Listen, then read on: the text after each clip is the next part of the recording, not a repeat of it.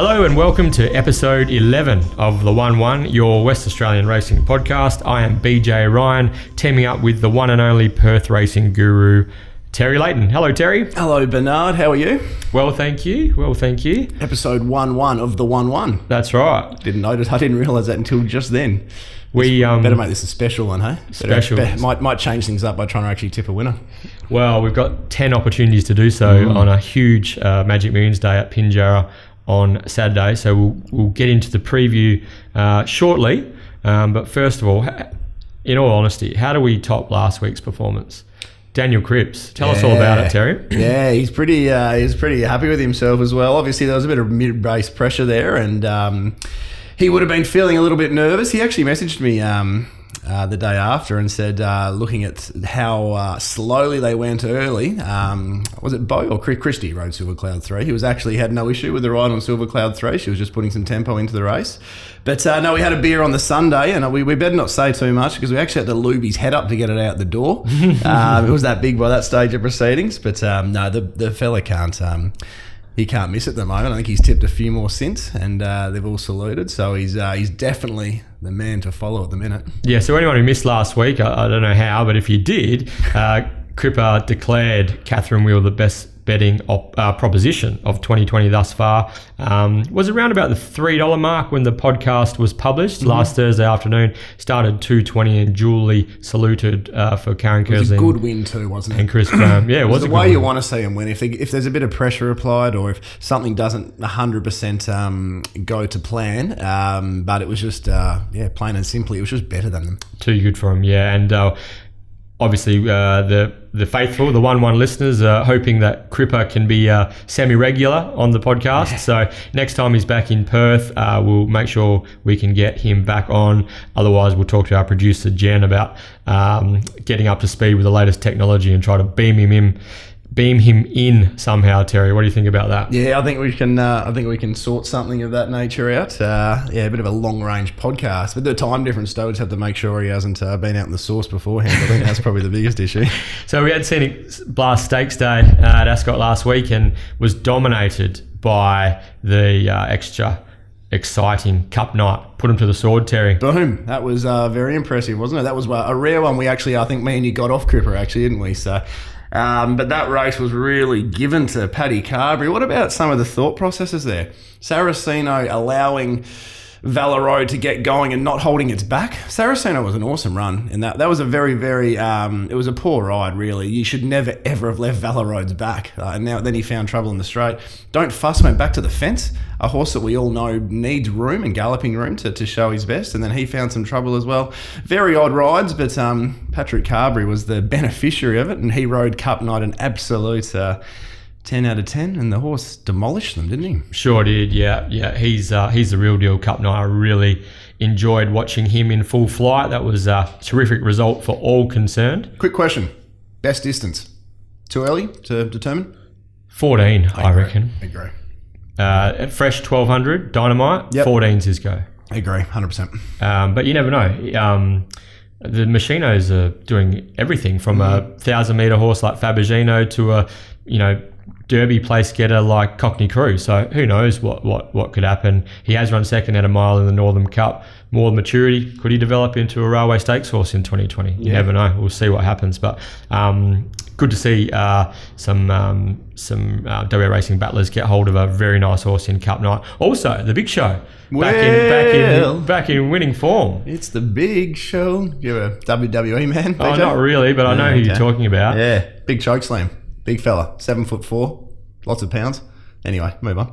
He, for all the wrestling fans out there, I'm sure you'll understand what Terry's going on about. But the Big Show. He's about to put a sock in my mouth. Again, someone will understand that joke. The Big Show got the cash, third up from a break, or fourth up maybe, last Saturday. He looks on track to make a big impact this prep, beginning with the Narrogin Cup at obviously Narrogin on Sunday. He's the top weight. It's Narrogin Cup and Narrogin, is it? That's right. There you go. Breaking news on the 1-1 podcast, listeners. The Narrogin Cup's being held in Narrogin this Sunday. That is a cracking field on Sunday as well, actually. I've had a quick look. Yes, he's the top weight. He's going to be hard to beat again, surely. Burning Pride as well. So it's a good little race, that one.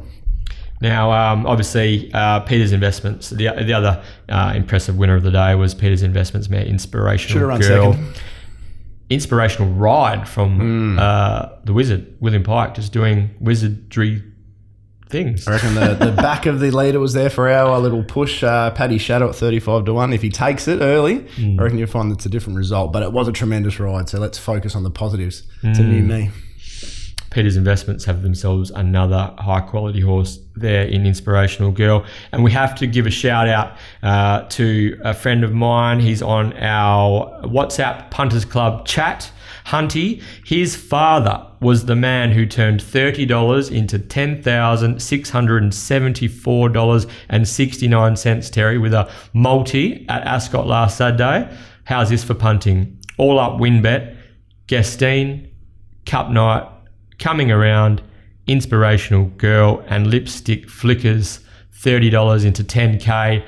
Hunty's old man must be a listener to the 1-1, I reckon. What do you think, Terry? Yeah, 100%. That's incredibly good punting. I saw it on the website earlier in the week. He got punter of the week. Did you see that? Yeah. And deservedly so. Mate, he would have had his heart in his mouth because it was only Lipstick Flickers grabbed the Naconian in the final couple of strides. So, no, well done. Always like to hear a story like that. And even the Naconian just made that one last push late to make it very interesting for the Lipstick Flickers supporters.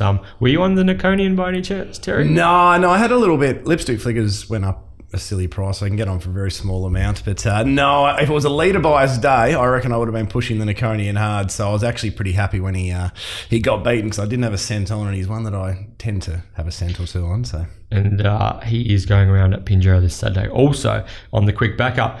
Then we moved on to Bunbury on Sunday. It was the Rangeview Stud Classic day. Great result for the Durant family. Money Matters, straight to the front, held on late. He got the cash. He was a $37,500 Magic Millions Adelaide purchase. He's now won $143,000 and is primed to make a big impact in the Magic Millions 3-year-old Classic at Pinjarra on Saturday. The Durants, they can pick them out at the sales.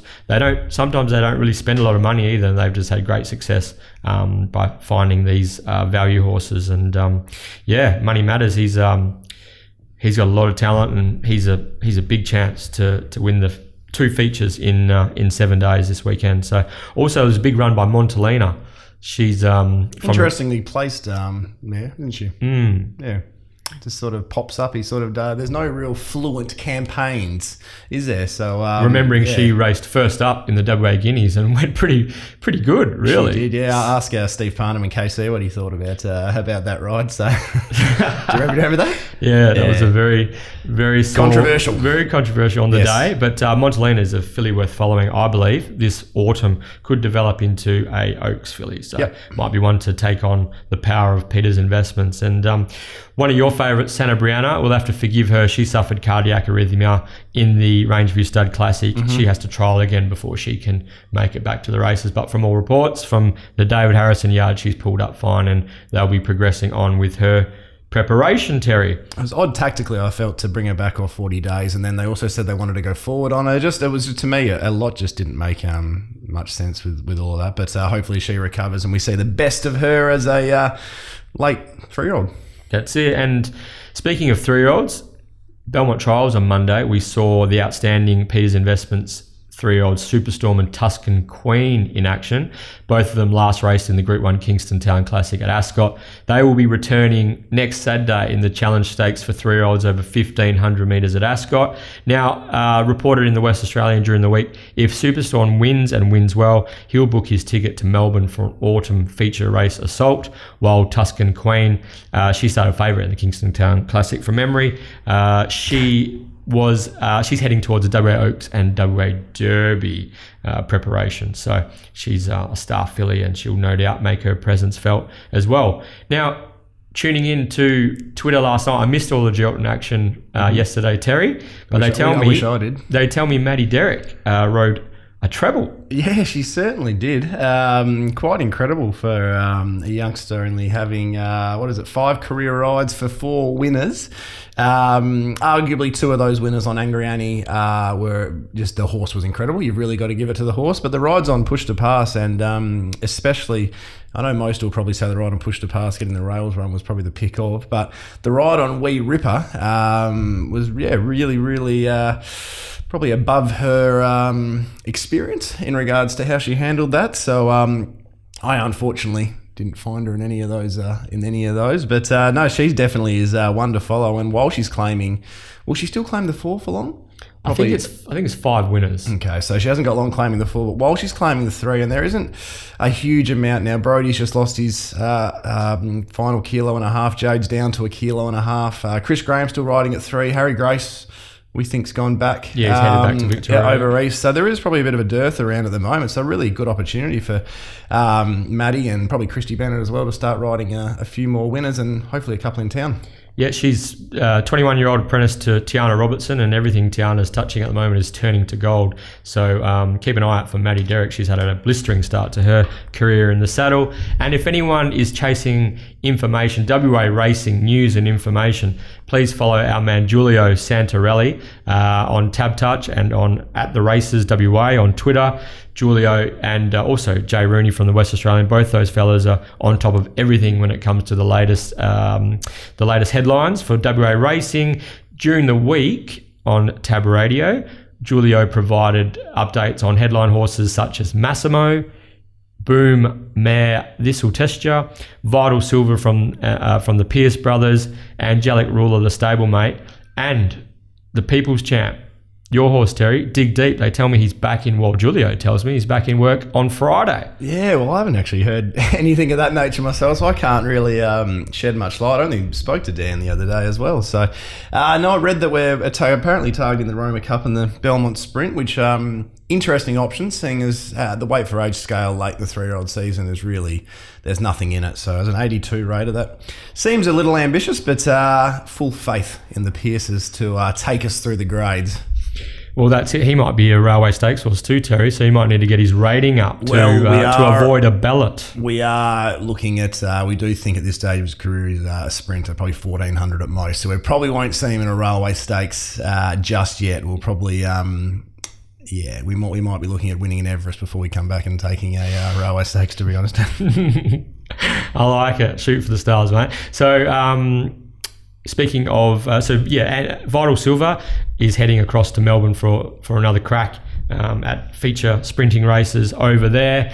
Mm-hmm. Speaking of Melbourne, Scales of Justice, the former Railway Stakes winning superstar from the Lindsay Smith stable, he is currently favourite for the Group 1 CF4 Stakes at Caulfield on Saturday. Not forgetting exciting 3-year-old stablemate, Adelaide Ace. It's a major player in the Group 2 Autumn Stakes also. So Lindsay Smith will be trying to win a feature race double at Caulfield this weekend. On all cylinders, isn't he? Yeah, and I don't know whether too many punters remember that time when Adelaide Ace got beaten at Pinjarra. Did you have to bring that up? I reckon he won his next 3 after that, including 2 over Ace, and the only time I was on was at his first ever run. I'm pretty sure he beat Windstorm, which is another horse I really like to talk about. In a trial. Yeah. I went, the moment I saw how well Windstorm went, I took the, whatever, I think he went up to 80 or something, jumped $1.40 or $1.50, and it was beaten by a lip. Baby Blues? Baby Blues. David Harrison horse. Knocked him off. Anyway. Beaten a pimple. Less bad memories before we start a 10-race card beach. Come on. Before we get into the card, we have to mention our sponsors. The Mundaring Hotel and Market City Meats. Thanks, guys, for all your support.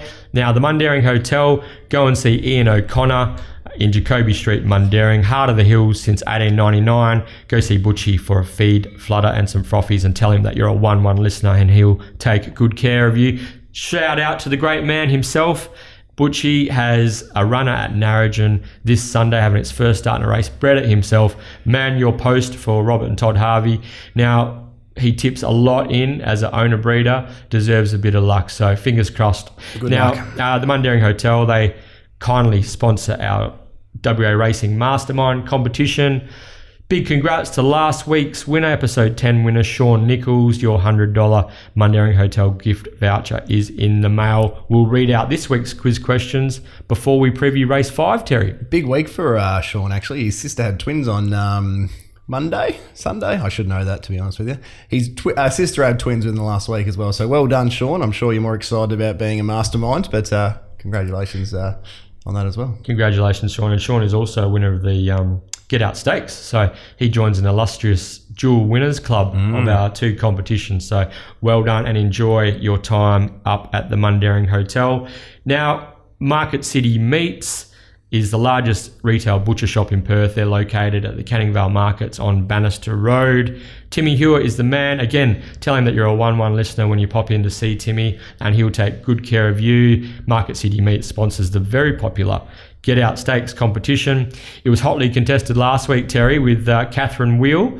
We had lots of entries for her as the winner of the last Saturday, the Get Out, and the winner of the competition was Novak Smith. He nailed Catherine Wheel, 1.28 length margin officially. Novak lodged 1.20, so he was the closest. He got the big $100 gourmet beef pack from Market City Meat, so congratulations, mate. We'll quickly run through. For anyone who hasn't entered the Get Out Stakes previously, we'll give a quick run through of the competition details before we preview race 10, the Get Out at Pinjarra this week, Terry. Perfect. Also, if you want to read Terry and my previews for this weekend's Pinjarra meeting, go to the Betfair Hub to read Terry's previews, his race analysis and his betting strategy. And if you want my leg up, go to bestbets.com.au. It is also published on the Oz Race website. After the podcast... That sounds a bit dirty, Veg. If you want my leg up, that sounds... I don't know. Maybe I'm in the wrong mindset here. I'm on the wrong podcast. If you stay tuned also after the podcast for horses to follow, top-notch trialers, whatever happened to, and maybe Terry might have some Betfair lays later in the program as well. Yep, listeners can get the first crack at them. I'll put them up and I won't tweet about them until maybe half an hour or an hour after the podcast goes up, so you can have first crack at a couple of horses I want to take on. Good. Okay. Are you ready to start, Terry? 100%. Pinjarra Park, Magic Millions Classic Day, Saturday, February 8. Rail is true. We're looking at around the 29 to 30 degree day. Terry, have you got a pattern, a likely pattern or a predicted pattern? When I did my form, I haven't actually allowed for any weather. Have you? Any inclement weather? No, neither have I. It says there's a 20-30% chance of thunderstorms in the morning, but I have simply not allowed for that. The Pinjarra track tends to be pretty consistent in regards to you do want to be close to the pace. The majority of the races are won by horses. That's just probably racing in general in West Australia at the moment. Won by horses closer to the speed. But as we saw last time at Pinjarra a few weeks ago, horses like Pam Bella came from well off them in a race that probably had more speed and weaker speed. So don't be afraid to hop into a back market. But again, you just want to be having that slight lean to horses closer to the speed. BJ, I've noticed that you really want to be either 2 wide or 3 wide improving into the race if you want to come from behind. Rails in Run doesn't seem like a really great place to be at Pinjarra at the moment. So if you're working your way into the race 3 and 4 wide with momentum on the sweeping turn, I think you can run on into the race if you're coming from off speed, of course. If there's a little bit of rain around, that theory will probably only be magnified, I'd suggest, because it can be it can be hard to pick up and sprint, obviously, when there's a bit of slop underneath your feet. So another interesting watch in that sense. I think 1 or 2 that I don't mind might be tucked away, but we'll back some good horses in, I think, today, Beej. I'm pretty excited about this 10 race card, to be honest with you. Yeah, me too. It was a whole it was a long journey working through all this form, but let's see if it's all worth it for us on Saturday, Terry. So I reckon it will be. I reckon it's going to be a good day. It's been a while. I've been sitting on the fence a bit lately, so I think it's time to have a bit of a crack, Beej. Looking forward to it. Race 1. The Betty Bet Maiden over 1,300. We won't discuss the fact that there's another maiden on a Saturday grade. We'll just embrace it and try and find a winner. Did anything really stand out to you here, Bernard? Not particularly. I found this very challenging to kick off Magic Millions Day. I ended up landing on the Run. I didn't mind its first up run last Saturday, 1,200 metres. It can be a little bit tardy away, which could prove an issue if it gets back in this full 16 horse field. If it gets back too far, it just might be setting itself too much of a task. If it can begin cleanly for Brad Parnham and hold perhaps a midfield running position, the way that it hit the line last Saturday, I would suspect 1,400 metres is right up its alley. If anything, I'm leaning towards On the Run. I actually don't mind its price, actually. Interested to know did you price this race, Terry? I did, actually. This was the first race I did. I often find if I leave the maiden until last, I run out of steam by that stage. So I actually went probably more in depth in this maiden than any other race for the entire day. So I marked it $10, but it was one I easily could have probably had a point or two shorter as well. So I liked its run too last week. I thought it hit the line pretty well. Its trial before that, it actually showed a little bit of gate speed with Tyler Conway on it. So that is the key, though. I don't think it can get back to last and win the race from barrier 4. But yeah, I can see where you're heading there. Other than that, I thought that there's a lot of value around double figure opportunities. Rue may keep him for the Maley yard, might be able to run a race. There's a couple of horses here, I Hope You Dance and Magic Empire, that have been very costly to follow for punters, so you're pretty brave diving into those two. The only other horse I'd like to mention in a wide open race is Worth a Risk. If it gets a run for the Pierce brothers and Joey Azzopardi, I think Worth a Risk is worth a spec. Yeah, Worth a Risk.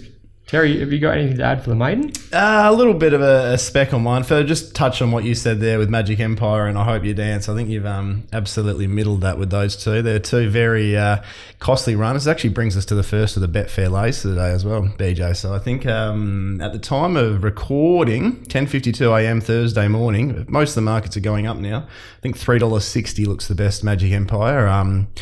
I haven't actually thought. I'll put up about $5, I guess, after that. So, yeah, it's just a horse that's had enough chances. I do think it's probably suited back down to 1,300, blinkers on, pike on, good gait in a weak maiden. But, I mean, this horse has been ridden. It's had, where are my stats? So it's had 17 starts. 15 of those it started $5 or less. And I reckon 9 of those it's been ridden an absolute treat just behind the speed and not been able to get the job done.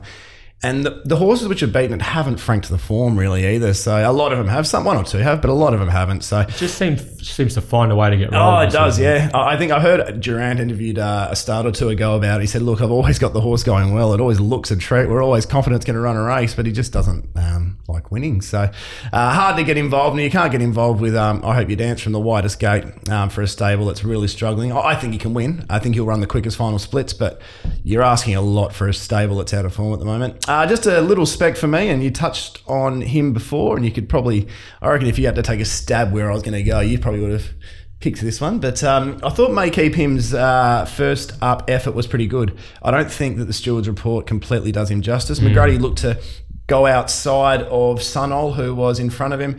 Then he started pulling the stick, but there was never a gap, so he started going back on the inside. He was on heels on the line.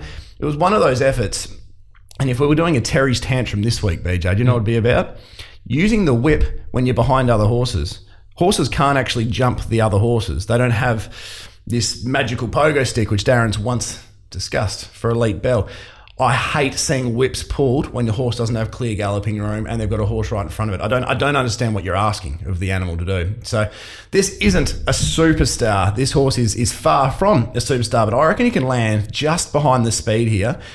We go back to a second placing last campaign where Cup Night just got over the 2 campaigns ago. Cup Night just got over the top of him. Further behind him was Whack and Tanker, Colourful Chloe, Machino Miss, and over there. Pretty good form for a maiden. I think this horse has the ability to sustain a run, not pick up and sprint. So I'd love to see him land 1-1, maybe one pair further back, take off at the bend, and try and outgrind him. I think at about 17, 18 to 1 at the moment, he is worth something each way, without doubt. Yep. Good, Terry. Yeah, well, Terry's with May Keep Him each way. I'm going to have something on the Run each way, Terry. I like it. We needed to find some value there. I'd be disappointed if either of us landed on Magic Empire or I Hope You Dance there. So they'll now run the Quinella and we apologise. Yeah. Race 2 is the Joseph Charles Learmont Duffy Handicap. That's an impressive I was going to say, I'm glad name. you read that out, not me. For Joe Duffy. Sounds like it should be a Sir, the Sir Joseph. Anyway, that was almost like Sir Desmond. Yeah, it's a little bit Sir Desi, isn't he? Now, coming around, 4 straight chasing on Saturday.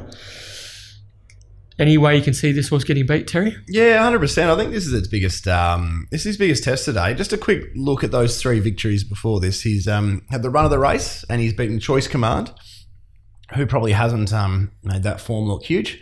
Next time he was one of few horses to make ground, but he got the perfect card up. And again, Debelatio hasn't necessarily made that form look great.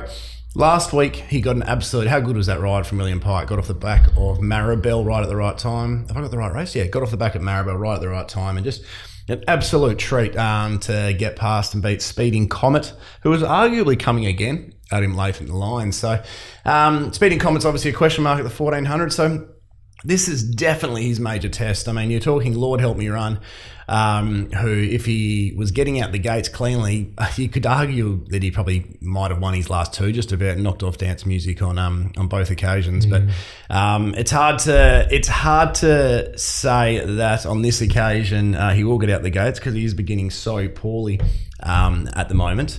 But yes, to answer your question, BJ, getting in a long-winded type of way, he can be beaten, and I'd like to know where you've got him in the speed map here. This was the thing. This is what I came up with, Terry. The only way I can really see coming around getting beaten is if he faces the breeze. Oh, that's very good. I've got him facing the breeze. Yeah. Just about got him facing the breeze here. So if he faces the breeze, it's a completely different scenario from what he's used to. If Pike can somehow gain some cover in running, I think he'll just win. He'll just be coiled up and he'll just out sprint them, because there's just no tempo in the race. Yeah, Darty's the leader. Yeah, I think so. Yeah, Darty's 1200 to a mile. Yep. I reckon that the camp would be saying we'd like some cover, or we'd like to probably give him a softer debut over this increased distance, but I can't see that's I mean, the only other option is Red Publisher going forward and leading him up, and it's a far better horse when it sits on when it has a back. So. And I'm pretty sure the last time Red Publisher led, Ashley Maley got rather upset with those tactics as well. So was that Harry Grace? It was Harry Grace. Do you know who else got upset with those tactics, BJ? Terry Layton. He did, yes. So this is a really interesting race, because Darty's going to find itself in front. There's going to be no tempo.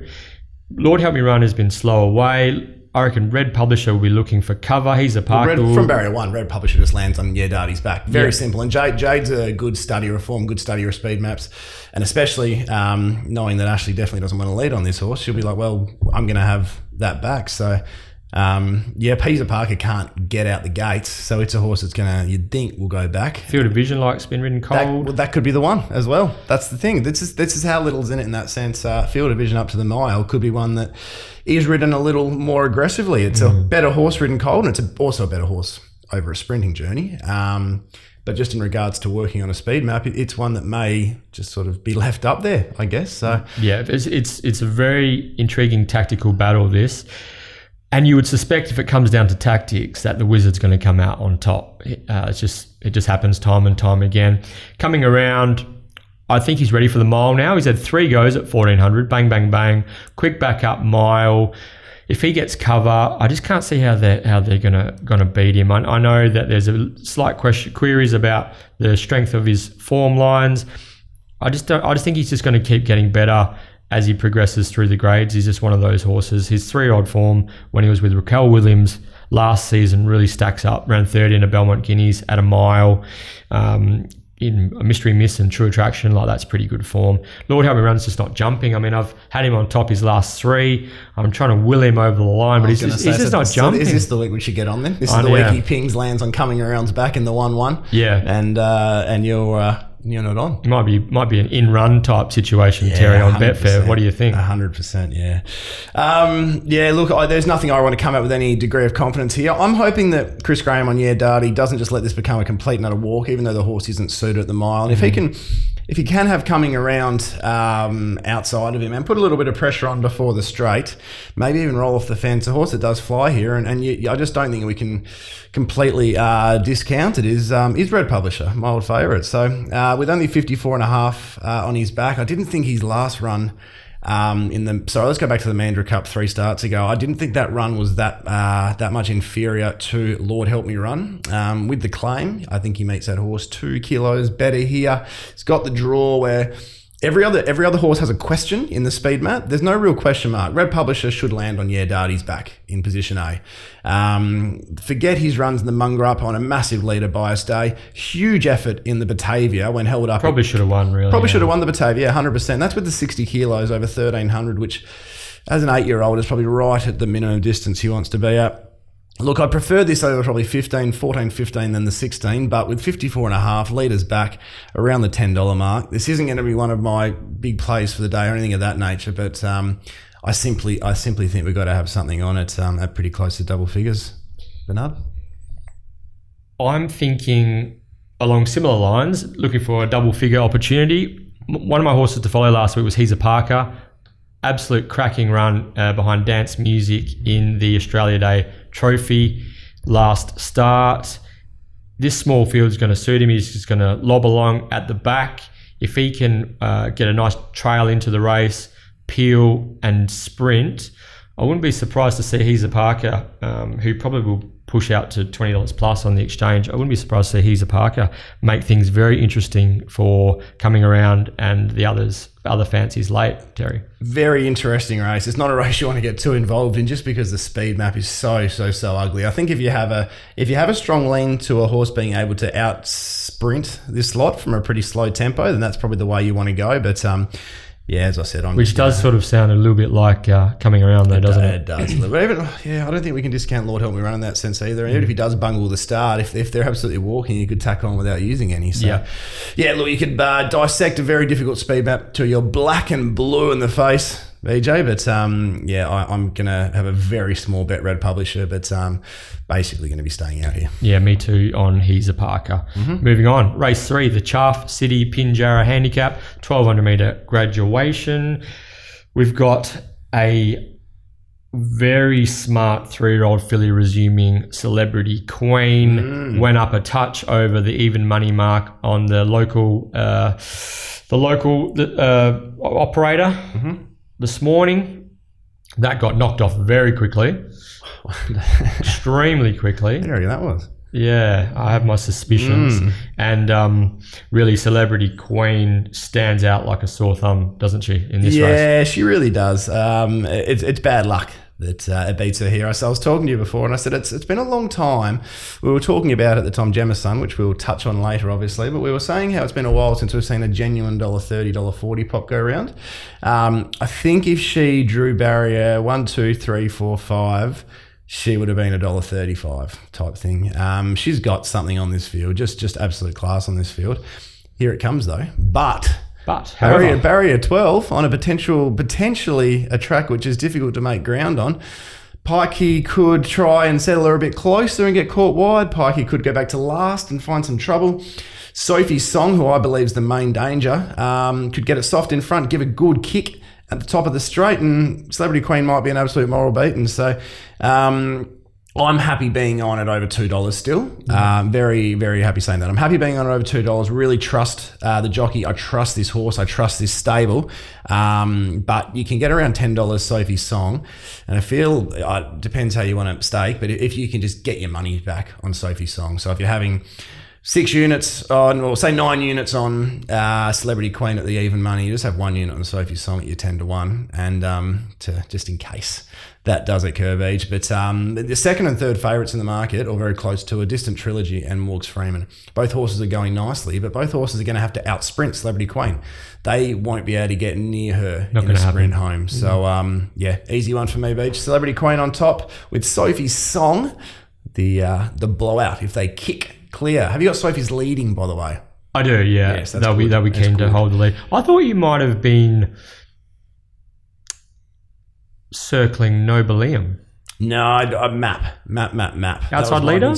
I almost think that they might go back here. They've been caught deep or had to work in the breeze hard at their last couple. Is Fashion Forward the sticking point for? Yeah, Fashion Forward's the sticking point. I think with Dinah Bell, to show we don't have Crip here to discuss the tactics with Kyra, but Dinah Bell's a real 1,000-metre horse, so I reckon that Tipster Extraordinaire Cripster, that nearly rhymed. It wasn't even meant Not to bad. start it. Yeah, it wasn't bad, was it? I think he'll be telling Kyra to take a sit on them. So the outside the lead might be there for Nobelium, but Fashion Forward can be a little bit of a menace at times. So, but yeah, if Nobelium does find the outside the leader, it's definitely going well enough, but it'll have to work to get there, probably leaving it susceptible late. And if Serenity Bay could get it 2 starts ago, this is a better horse, Celebrity Queen, than Serenity Bay. So, yeah, all things being equal, Celebrity Queen beat it. If you can get I think I just saw $2.30 with one of the agencies as well. So my $2.20 doesn't even look that good at the moment. But yeah, hard to beat. Very hard to beat. I suspect there'll be a 3-wide line forming. Pikey will just tack onto the 3-wide line, balance her up. Wooshka all over Red Rover. I actually think Celebrity Queen will be winning group and listed races very soon. Yep. So just follow her all prep. Started the $1.60 in the what was it? The listed it was a listed race. Dig Deep was in it, so I should remember its name. Yeah, the 1,000-metre race won by Amelia's. Yeah, the 3-year-old classic. Yep. Yes, Amelia's on fire. Yeah. So and then was probably a little bit stiff in the Belgravia as well. Found to be shin sore post race too. So and even her debut when she beat Some Sort, that form now looks okay, doesn't it? So very good. She is the class animal by a long way, and despite the sticky draw, happy backing the big fella in. Me too. Go. Race 4, West Speed Platinum Handicap. Mm-hmm. Talk about tough. I just want to see if you're going again. How many more times can... I actually set a market. How many more times can Bernard tip Gates of Babylon until he finally says that's enough? Well, I'm pulling the pin. I'm usually a 3 strikes and you're out type of operator. Not out entirely, but yeah, like Lord Help Me Run, I've had to jump off watch him win punters, and I am looking for something to beat Gates of Babylon, even though this does look really set up nicely. Hang on, two secs, please. I'm just keying in a multi at the moment for Gates of Babylon into Lord Help Me Run. Okay, yeah. All right, we're good to go. It looks set up for him, doesn't it? He's got to find the rail in front, which he hasn't done all prep. But it looks perfect. It looks perfect for him, which is why I've got to find something to beat him. And the market's agrees with that. Terry, I think he was $5 open on the local agency, firming across the board. So yeah, Chris Graham's going to have his first ride on him, his quirky horse. I think there could be a bit of pressure in the race as well. I'm going to be interested to see how he handles it. And also the sticking point is I did some stats on the Brett Pope stable during the week, and I'm just going to have to oppose him for now until they start getting warm again. Yep. That's spot on. The stable is, I haven't seen a stable because I think he's got a lot of nice horses at the moment, and a lot of horses that should be peaking in campaigns at his home track as well. This should be his time, and it's incredible how badly the stable is going at the moment. But when it turns, it turns. Yeah. So hopefully he turns it around. Maybe not in this race if we're not on Gates of Babylon, but shortly. Yes, I found this race really tricky. I ended up landing on something which is a touch wide. Interested to see what your thoughts on this, Terry. Is a horse by the name of Overthought. You're kidding. Why is You're that? actually kidding? I was really excited to tell you that I'm about to declare Overthought in this race. Oh, you're joking? No, I'm not. That's what I was just talking about. Are you winding me up? Are you winding me up? 100%. I'm not winding you up. 100%. There you go. I'm just showing BJ my bit of paper at the moment. Right. Yeah. Let's discuss it. Let's talk about it. What I like about this type of horse is I'm not a big. I wouldn't tip many with Ryan Hill on board. I wouldn't tip many Fenella Martin horses. There isn't much. I didn't go into this race. Sometimes you go into a race and we do enough reviews and whatnot that we sort of have an idea where we're going to land. Going into this race, I wasn't sure I was going to land, and I definitely didn't think. I almost barely gave this horse an afterthought, let alone an overthought, Bernard. But my theory with this horse is it's had now, let me just get to my notes here. He's had the 5 career starts, 3 of those occasions he's led or sat outside the leader, and he looks really tough. Like, he looks like he's really happy to get in for the fight. Second up, when he finally did lead, he beat Locker In, obviously, who won a Saturday race a few weeks ago. I don't think you can worry about that sort of franking the form with the gap between runs and whatnot. But it was a really comfortable jump, run and lead win at Pinjarra.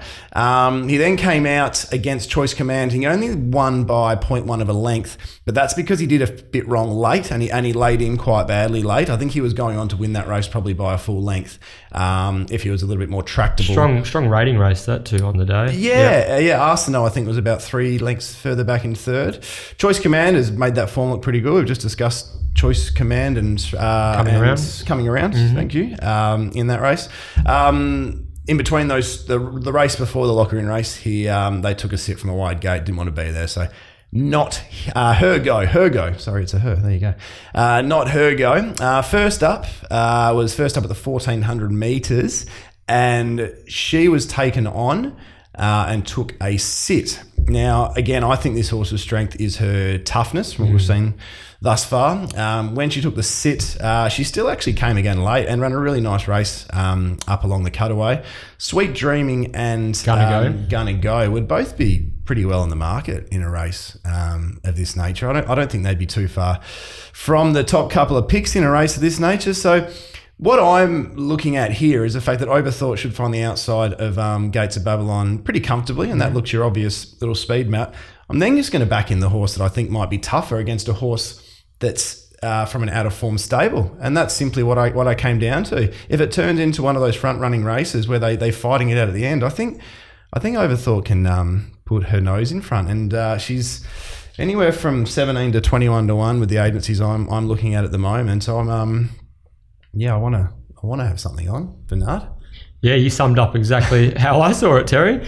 I thought she was going to land outside. I actually can't believe you landed on that. That's one I did not see you landing on. So. I think she is going to land outside Gates of Babylon, and if they get into a 2-horse war, just the way Gates of Babylon's going at the moment, I can see Overthought just wearing him down late, and at the prices like that's I'm just trying. What did you mark Overthought? $11. Yeah, $11. Yeah, that's very good. I went up 17, 18 this morning, and I thought, this is probably one that I only I'm looking at. I don't think this will be an overly supported runner, so I didn't actually dive into the 17, 18s. But now that we're on the same wavelength, I dare say that I will pull the trigger early on Overthought, BJ. Yeah, so it's just one of those races where there's a heap of winning possibilities. If you want to go through every runner, you can make a case for probably about 10 or 12. Would you say you'd be black and blue in the face? You would be. Like, you'd be completely cast, and you probably wouldn't play in the race. So I'm narrowing my focus. I think Overthought's I got the overlay with Overthought, and the map looks good. Reckon Gates of Babylon is a touch susceptible still, and if he is, Overthought will be there to pounce. 100%. Could not agree with you any more. Be interesting to see how Abbey Lane goes from a wider gate, which we've been looking forward to, but takes a very good horse to win with 60 kilos from barrier 15, probably sitting 3 or 4 deep the trip. So just touching on Abbey Lane, last start would have been interesting to see where Abbey Lane finished had it got on the back of Serenity Bay in front of Media Baron. Interesting tactics on that occasion. I felt Paul Harvey could have got on the back of Serenity Bay in the 3 wide line, would have got towed right into the race. I reckon he would have gone close. But anyway, faces a tough task from the draw with the 60 kgs, as Terry mentioned. Can definitely win, though. It's a horse that's probably, its strength is a bit like Overthought, is probably being tough on pace. So to sprint home like he did suggests that he's flying. But yes, very tough from there. Moving on to race 5, the Thoroughbred Breeders WA Pearl Classic, 1300 metre race for the fillies and mares. Terry, I think you've got a big announcement for the listeners. Another one of the Betfair lays. Yes, sorry, I didn't know where we were going there. Well, let's do the race first, and it'll come up naturally, actually. Yeah, how did you have this map looking as something I was interested in, Bernard? Did you have Flower of War finding the fence here? Yes, I did have Flower of War working forward to lead. And I had City Circle coming across with her to land outside leader, even though it probably doesn't really want to be there. I think that's its only real option. Yep. I don't think Emily Argo, box seating, and Perceive is the sort of horse that might be able to land in the 1-1 and just be a bit of a funny spot there. But yeah, Flower of Awe in front, leading City Circle outside leader. City Circle has sat outside the leader twice in its career, twice in its career, and two of those for two very good wins. So I don't know if I think she looked very uncomfortable inside horses last start. Agree. Yeah. I don't want to give her too many excuses for that effort, because if you look back at her previous run, her previous defeat on the 18th of December, she looked uncomfortable underneath. She looked a bit uncomfortable that day as well. I don't know whether we're just finding excuses for her amongst a victory where she beat Delaney, who I think goes around at Albany today. So I don't know if that's going to necessarily frank the form. But City Circle is a horse that showed a fair bit of promise as a 3-year-old. So sitting outside the lead area, I think she is one to watch, BJ. But I'm very keen on a horse that I've never backed, which is a concern hopping in now when he's 10 she's. They're all she's here. 10 starts for 6 wins is Flower of War. Really like the use of this claim to get the informed Chloe Azzopardi on and get her in with just the 58.5. She's the class runner here, and when she finds the rail, this horse is obviously very difficult to beat. We'll have Henty Gal. Did you say you had Henty Gal on her back? Yeah. Henty Gal. No, I had Emily Argo. Okay, Emily Argo crossing and finding with probably Henty Girl 3 back the fence. Yep. City Circle outside of her, and then you said a horse like Perceive or something. Nuisance value one. Yeah, a bit of nuisance value. I think there's just I just don't see how any of them can grab her if it took Free Trade till the final stride to grab her last week, and Festival Miss with Pike and a good gate on couldn't grab her last week. So if she's trained on well, if she's a happy horse, and Chloe, I'd like to see her not fight the horse or whatnot. If she can be a bit of a handful at times, just let her roll coming into the bend. She likes the track here. She's 2 from 2. She's won over the 1,300 in the past. I think at about $4, I've marked her a clear favourite at closer to 3 to 1. And where we were heading before, BJ, Serenity Bay. $2.30. You said with one of the agencies $1.95, didn't you? Local agency. That's local agency. That's absolute. That's hog's wallop. That's absolute hog's wallet. That is $1.95. So I'll be laying her. I think you can get $2.30. I don't know. I'll figure out exactly what I'll put up. You don't have to quote any prices. The best part of $4. So we're putting up double the price. She's simply. I think she's a reasonable horse, and she looks somewhat progressive, but she got the perfect run to beat Nobelium. Media Baron beat her fair and square after a perfect ride again, and she's not getting out the gates all that well. I think she'll be better off. I know she's 2 from 2 at the 1,300, but I think she'll be better off over a mile and further. She's going to end up a few pairs back. I think people are going to say, well, hang on, Pike chose her over Festival Miss. I think you'll find that they wanted to claim on Festival Miss, because the only other time she's carried more than 57, they claimed on her despite Pike being available as well. So don't take that as, hang on, Pike wants to ride Serenity Bay. I'm pretty sure he would ride Festival Miss if given the opportunity. You think so? Yes. Really? Yeah, okay. Definitely. Festival Miss is a real Pike horse. It's another one I'd be happy to lay from the barrier, to be honest with you, but I better not lay everything. So at $4, we can hop into Flower of War at that price. I'd be my strategy, and it depends the prices you can get. But I'm hopping into Flower of War, and I'm getting my money back on 2 runners, City Circle and Henty Gal, both around the $10, $12 mark. So again, at those prices, you can have 5 units Flower of War, half a unit City Circle, half a unit Henty Gal, just to finish square on the race, taking on the horse that I don't think can win in Serenity Bay, and I just don't see another danger. So from a betting point of view, probably in that pretty safe structure, one of my more confident races for the day, BJ. Okay. I actually thought it was a good setup for Serenity Bay. Oh, here we go. We needed this. Third up, Team Williams.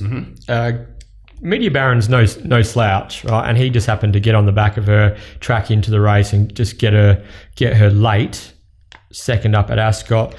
That was quite a fast race. I think that will bring her forward significantly towards a big peak, dropping from 57 to 54.5. I'd like to see Pike keep her off the fence. As I said, I'm not a huge fan of rails in run at Pinjarra. If the Wizard can keep her one off and then just edging outwards into the clear on straightening, I think she, I believe she can win. Flower of War is the obvious. If Chloe Has a Party can get her to, I don't know, to come to an agreement with happy horse with Flower of War, who can take some riding. Gee, she fought Paul Harvey out in front the other day. So that was a slight query for me, Chloe, although I imagine Chloe rides her most mornings at track work, being apprenticed to Simon A. Miller. So Flower of War crosses, leads. She's always a hard horse to get past, Flower of War. But I just think that the Serenity Bay is a horse that they've always had a big opinion of. We'll find out more about her on Saturday. I don't think the price is right, though. Can you let the listeners know? Is there only going to be any of the $4 left for them to play now after if you get a hold of it first? I was $260 Serenity Bay, Flower of War $375, and they were the only two really. And then Henty Gal sort of had around the $7-8 mark. That's Serenity Bay $8. Did you really? Yeah, I'm an opinionated wanker. We've established that. Serenity Bay is for me. I believe the current market will flip closer to start time, and I would suspect they'll be truckloading Flower of War, who may even challenge Serenity Bay for favouritism, which could mean late Betfair Serenity Bay could be a go for me. So I'm going to wait to see if the price is available. Why do you think I'm laying it? That's why they call you the guru, my friend. Well, in all fairness, though, I've laid probably 10, 15 in the last few weeks, and quite a lot of them do start over the price I lay them, because that's why I'm doing it. But there's been a few that haven't. I mean, pick your battles. I laid it 7-1 for the full. Someone took the full amount, and I expected it to back it back at a longer price, and I had to, it traded at about 5.20. So whoever got me that day got a really good price. There was Harry Thomas maybe a month or two ago. Again, I'd laid it at $4. It traded 2.80 or something. So just there are definitely some errors made. Oh man, there's some good prices there. So if you want to take me on, 100%, get involved. All right, head to head. I'm Serenity Bay. Terry is Flower of War. Tick. He's nominated a couple of horses outside of the obvious as potential blowouts. My horse, which was a horse to follow, ran second in this race last year, was just got beaten by a horse called Mickey Moto, is Resistance. Could be a smoky. 50-1. Yeah, big price. Yeah. Probably should have gone close to winning last start, watching the replay again. But how many times do we say about Resistance? Yes. Should have gone close to winning last just start. add the price and races well at Pinjarra. If it gets back and is gets that one flowing run into the race, it could be a 3-wide line. She can bob up at a big price. So there's worse roughies than that. Time for the Mundaring Hotel WA Racing Mastermind competition. Last week's winner, Sean Nichols, he was the mastermind with the Scenic Blast themed questions. This week we have 4, all circling around the Magic Millions, being Magic Millions Classic Day at Pinjarra this Saturday. Question 1. Steve Wolf has 2 runners in this year's Magic Millions 2-year-old Classic. Can you please name the previous Magic Millions 2-year-old Classic winner that Steve Wolf trained and what year that horse won? Question 2. Name the horse Paul Harvey rode to win the 2015 Magic Millions 2-year-old Classic and who was the trainer? Question 3. This is a tough one. This is going to sort out who the real masterminds are. Boys from the men. 2001, going way back, Magic Millions 2-year-old Classic winner Gamby was a half-brother to what Perth Cup winner? So that was some mare through a Magic Millions winner and a Perth Cup winner. So if you can get that, very good work. Question 4. This was some edition of the Magic Millions 3-year-old Classic back in 2011. Can you please tell us, who did Playing God defeat in the Magic Millions 3-year-old Classic of 2011? If you can get all those 4 questions correct, you'll be in the running for a $100 gift voucher from the Mundaring Hotel, Terry. Good questions this week, Beach. How do you think you would have gone? I reckon I would have struggled. Yeah, I don't think I'm this week's mastermind. Let's just say that, hey? Okay. So, get your entries in. I forgot to mention, make sure you direct message them to us on Twitter at the 11pod, and winners will be announced after 5 p.m. on Monday afternoon on Twitter. Perfect. Race 6 is the Duchemus Silver Bowl, Terry.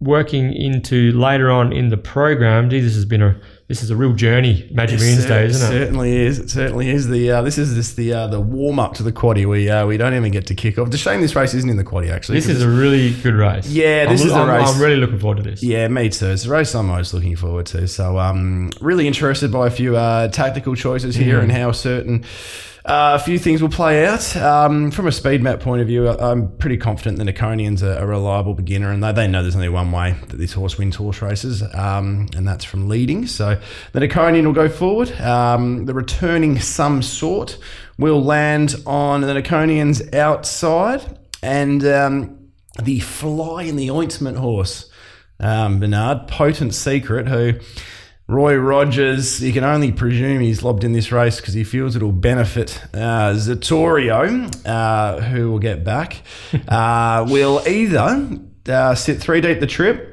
There's always a chance this horse doesn't jump that well, but last start actually showed a little bit of early dash. So, but they had to ride the ears off it though. 100%, yeah, 100%. Well, this. If you can get 500 to 1 Potent Secret, I wouldn't take it. So, this isn't a winning chance, but this could really ruin the chances of a horse like Some Sort in the Niconian. So. Sure. Jade may opt, I don't think she will, but she could look at potentially handing up if Potent Secret's really putting the pressure on. I'm looking at like a Barracky Veets versus Valor Road situation last week. The other option is she just kicks up in the middle, but in saying that again, that means she's going to be absorbing that pressure until no doubt Potent Secret has led over 1,000 though, Some Sort. Imagine if she pings and crosses the Niconian. Yeah, 100%. But those days, she drew barrier, 5.224, and I think they were days where she was given the lead to some degree. So I it's interesting. If she gets across the Niconian, if Jade gets across and leads the Niconian, it's a different horse race, but I can't allow for that to be happening with the map. Free trade, I presume, I don't know what the options will be there. It wouldn't surprise me if they tell young Chris Graham just to drop him out. I mean, what else do you do? Do you say go forward, lead up the 3 wide line? Or do you go forward, try and find the back of Potent Secret? Well, they're talking about Pinjar Classics and Bunbury Stakes. I don't think they're going to be cooking free trade like. You think he's dropped out? I think he'll be ridden conservatively. Yeah. Yeah. Okay. Yeah. That conservatively, I don't see. This. It might be heading into another tantrum here. You've either, from barrier 9 with a young apprentice on, you've either got to say to him, I think you do. If you tell him, just look for cover midfield, you're more than likely going to get caught deep. It's a tough ride to do so, especially over the 1,200. But if you tell him just to go back to last and look for the right card up on the back of a horse like Chicks Pick or... That's what I'm thinking, yeah. Or Zatorio even, who I don't think will give him a great card up. Then I think Chicks Pick is the horse who's going to be able to track into the race. Yep, okay. That'll be really interesting to watch, but I just think Free Trade's a massive take on here with the kid going on. So from barrier 9, we've seen enough to suggest he could be good enough to sit deep and win the race, but there's a couple of sharp ones here, and I am very, very keen on a horse whose form on paper suggests it probably should be 10 to 1, and I'm happy taking $3.50 in Mr. Genoa. 10 to 1? On paper. So what I mean by that, let me explain why his form on paper is. I've marked him 280. I'll just clarify 285, me. Have you really? Yeah. Oh, okay.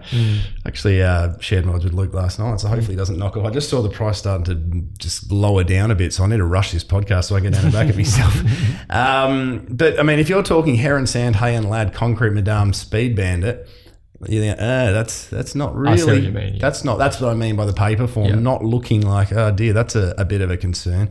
But it's the way he's won. It's the way he's carried the weights. It's just, there's a presence about this horse that, to me, suggests he'll go to the next level. I mean, we've seen the stable, or Luke's dad at least, Peter do it with horses like Pinus Royale, Little Fish, what's some others? They're the main two that come to mind. But I've been saying from the start, I think this bloke could be even better than those two. Pike's 3 from 3 on this bloke. includes one start back when he was with Durant, I think, before he went over to Melbourne. He's got a few tricks, but what I like about him here, and a lot of this is about trusting Luke and him having the horse right, and then it's just up to whether the horse is up to this type of level. Luke trained in the same Kalgoorlie round, Mr. Genoa and Zeeble. Neither had a trial. He trained them both off a few months let up to win incredibly well, fresh. So I'm going to trust that he knows how he has to have the horse to win without that trial. I think he can be a bit tricky out the gates at times, but he also has really pinged the lids quite well. He can land on the back of Some Sort just about here in the 1-1. And from there, if he's as good as I think he is, do you know what it is, BJ? It's game over. Game, set, match. It is, yeah. It really is. So my danger, he doesn't have the class to win this race, I don't think, but he's the value. She's the value. Is Why Choose Her. She's not a 1,400 metre horse. Forget those 2 runs. Put lines through them. She is a 1,200 metre horse. She loves Pinjarra. Probably stiff not to beat Flower Award Probably 2 won starts 2 ago. starts back, who nearly held off Free Trade, who's in this race from a worse gate. So do some correlating of those form lines, and it does make sense. If you get that rain in the morning, have a look at Why Choose Her's record on the softer ground. So if the rain does come, that 18-1 each way Why Choose Her is huge shopping. So Maley does need a circuit breaker though, doesn't he, at the moment? he does. I mean, we got Matty Derrick to win from yesterday on Push to Pass. On Push to Pass, yes. But 18-1 is well above my rated price for Why Choose Her. I'm interested to hear what you had her at. Well, I had my favourites pretty thin. I'd have had Why Choose Her a $20 chance, actually. Okay. I thought I did have a feeling I might be somewhat aligned with Why Choose Her, but I'll be playing this race heavy Mr. Genoa, but I'll be making Why Choose Her. And again, at around the $20 mark, we need very little on to make it a winning race for her to salute. Where are you at? I suspected you would be going chips in Mr. Genoa. I think Free Trade's a lay. I'm happy to play around him. So I was looking at Some Sort and Mr. Genoa. Mr. Genoa, I've marked favourite, 285. I just wanted to see Some Sort in action. I think this horse is really good. It's got a lot of strengths, a lot of strings to its bow. It just rolls forward. It's really tough. What it was doing last prep was on just pure raw talent because it was doing so much wrong. It's got form around Red Can Man, Nicovi, Celebrity Queen, Rio Del Mar, some of the elite, some of the standout 3-year-olds this season. It's got form around Why Choose Her as well. It does, yes, that's right. Why Choose Her probably should have won that race from memory, actually. 52.5. First up, the trial matched strides with Regal Power in its lead-up trial at Larkhill. Time was there. Some Sort, if it can elevate like I expected to do, I reckon she can really take it up to Mr. Genoa. Mr. Genoa, for me, is the horse to beat. 285 favourite marked. I think Some Sort can really take it up to him. They're going to fight the finish out, and I will be laying Free Trade. Where does do you think Some Sort can win sitting outside the Niconian, or do you think that he might have the speed to get across? I suspect that they're going to be going handlebars down with Potent Secret. Yep. Which will mean that it's going to be going so quick that Some Sort can land in the 1-1 in a rhythm without having to break stride. Yep. Okay. So, I suspect that the Niconian will be pretty keen to hold the front, so that will create pressure with Potent Secret coming across, creates pressure and separation. So I believe Some Sort is flexible enough to land 1-1 with the speed on, settle well enough, and still find a way. Mr. Genoa is a really big horse, needs a bit of galloping room. Be interested to see. I think Pike will be pretty keen to keep him off the fence on Saturday. He won well on the fence in the Country Challenge. Yeah. He picked up, the gap did open. The gap seas opened. did part that day. And it was a good place to be on the day. So the only way Mr. Genoa, if it's inside horses looking for runs, could be problematic. Some Sort for me. I like it. This is probably, as I said before, definitely the most anticipated viewing race of the day for me, BJ. And Free Trade is a star really in the making. He's 100%. Yeah. This Chris setup, Graham is riding more and more winners as much as I. This setup doesn't quite look right. So happy to take him on, guys. Yep. No, that makes complete and utter sense, and I'm with you there. Definitely not with you on Some Sort, but with you on taking on Free Trade. So I look forward to Some Sort and Mr. Genoa sitting down and fighting it out until there's 200 metres to go and Mr. No wins by 6.